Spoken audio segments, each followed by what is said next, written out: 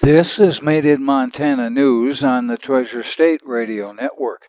I'm Jay Scott.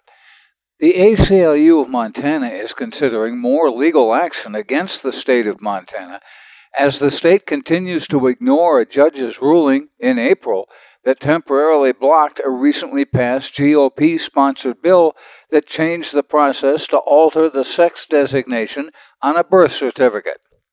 Back in April, Yellowstone County District Court Judge Michael Moses ruled that the state could not enforce Senate Bill 280 by issuing a preliminary injunction on the newly passed law. In his ruling, Moses said the law targeted only transgender individuals and was impermissibly vague. The law would have required proof of surgery and a court's approval for a person to change the sex designation on a birth certificate. But more than a month later, the state has failed to return to the status quo following Moses' ruling. Quote, "The fact that the state refuses to revert to the previous processes evidence its lack of respect for the judiciary and utter disregard for the transgender Montanans who seek to have their birth certificate that accurately indicates what they know their sex to be. If the state continues to violate the preliminary injunction, we will have no choice but to seek relief from the court." That's a statement from the ACLU. A 2017 administrative rule allowed people to alter their birth certificates through an online form. After SB 280 was passed, that form was taken down and has not resurfaced online despite Moses' April ruling. The Department of Public Health and Human Services says it is working with the State Department of Justice to review the preliminary injunction. Quote, "Potentially affected requests are temporarily on hold as DPHHS works with the DOJ to review the preliminary injunction ruling and its implications." That's according to DPHHS spokesman John Ebelt in an email. In 2021, two transgender Montanans, Amelia Marquez and John Doe, sued the state over the law, saying that the law serves no legitimate government interest, singles out transgender residents, and violates the state's privacy clauses, including disclosure of medical records. The ACLU of Montana represented the plaintiffs. Legal experts say when a court issues a preliminary injunction, from the time that it is entered, the party that is enjoined is required by law to obey the injunction, and violating the injunction could result in a contempt of court order. The new computing building at Montana State University in Bozeman will be named Gianforte Hall after a $50 million gift from the Gianforte Family Foundation to MSU. Quote, "We want to thank one more time the Gianforte Family Foundation for the generosity of this gift and what it represents for the future of not only Montana State University, but actually for the students of the state of Montana." That's MSU President Wadid Cruzado at the Regents meeting where the name was approved.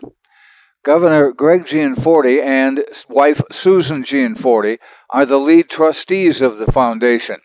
They also gave $8 million to MSU in 2016 for the naming rights to what is now the Gianforte School of Computing.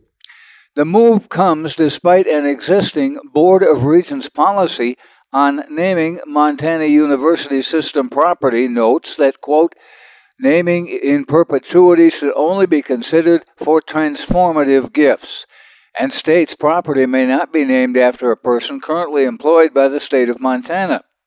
The policy also notes the regents will not consider such a naming until at least 1 year after that individual has left public office or announced a leave of office. However, the rule also states the regents may consider exceptions. At the meeting, at least a couple of regents described the gift as transformative. Back in April, MSU held a required listening session on the proposed naming, and the Bozeman Daily Chronicle reported that faculty, students, and staff all spoke against it, sharing concerns about the governor's criminal assault on a reporter and anti-LGBTQ laws he assigned, among other objections. At this week's meeting, more students raised similar objections to the naming. Regents, however, praised the gift. A recent full-page ad placed in the Helena Independent Record asked Governor Greg Gianforte, along with other state and local officials, for specific action to address what it calls Montana's housing crisis. The ad was placed by Habitat for Humanity. It asked the governor and other state officials to begin putting state and local tax dollars towards housing subsidies, ensuring that construction regulations encourage dense urban development and expanding the use of community land trusts. Quote, Helena Area Habitat for Humanity agrees with the push to make Montana a place where people can live and work and thrive. That's according to the ad. It continues, but Montana has quickly become inaccessible to those who currently live and work here, let alone those seeking to come home. Housing is too expensive, and there isn't enough of it. Helena Habitat Executive Director Jacob Kuntz says that Habitat officials have seen the region's housing market change in the past 2 years, and says Habitat needs to take a more vigorous approach to housing advocacy.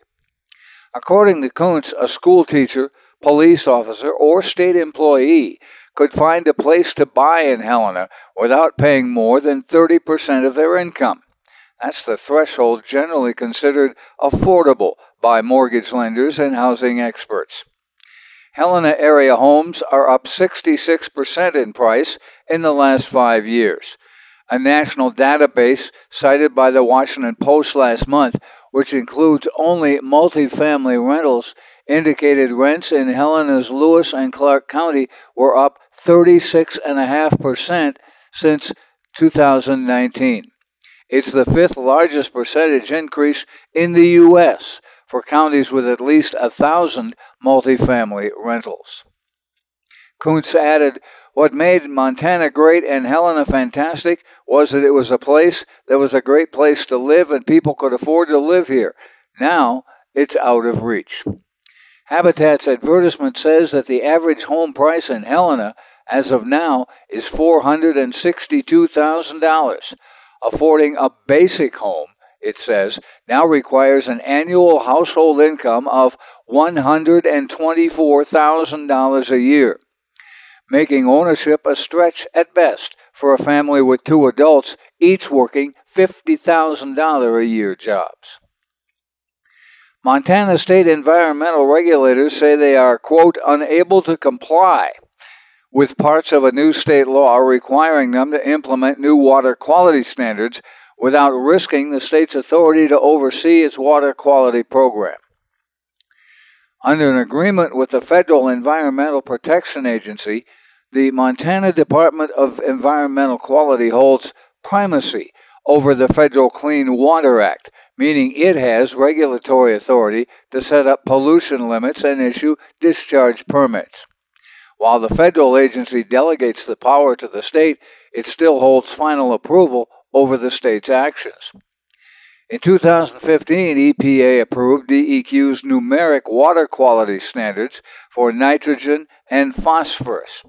Numeric standards replaced narrative standards in place at the time.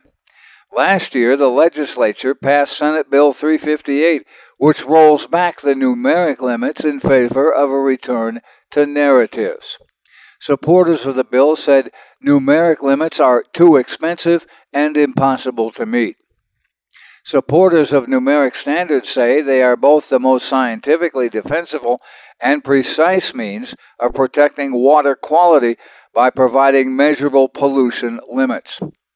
After a suit from the group Upper Missouri Waterkeepers on May 10th, the EPA notified the DEQ that 4 sections of Senate Bill 358 do not meet the requirements of the Act, and EPA said it would not approve those sections.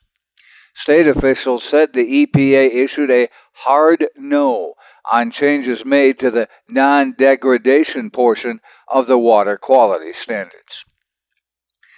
The Empire Builder has resumed daily service on Monday after cutting back during the pandemic. The route takes passengers between Chicago and Seattle with multiple stops in North Dakota and Montana.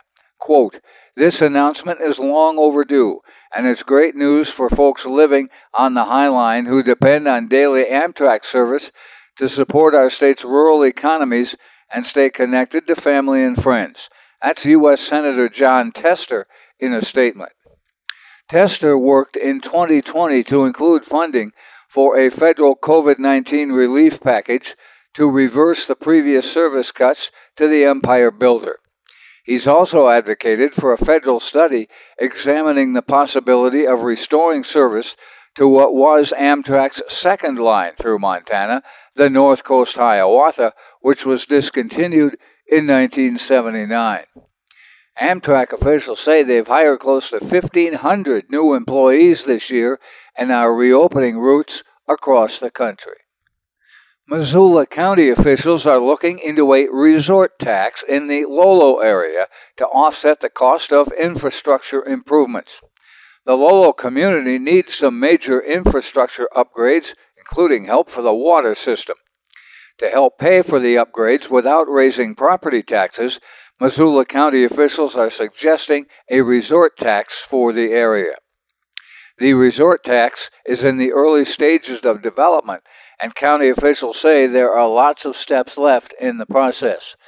No date has been set as to when the county will bring the proposed tax to the public.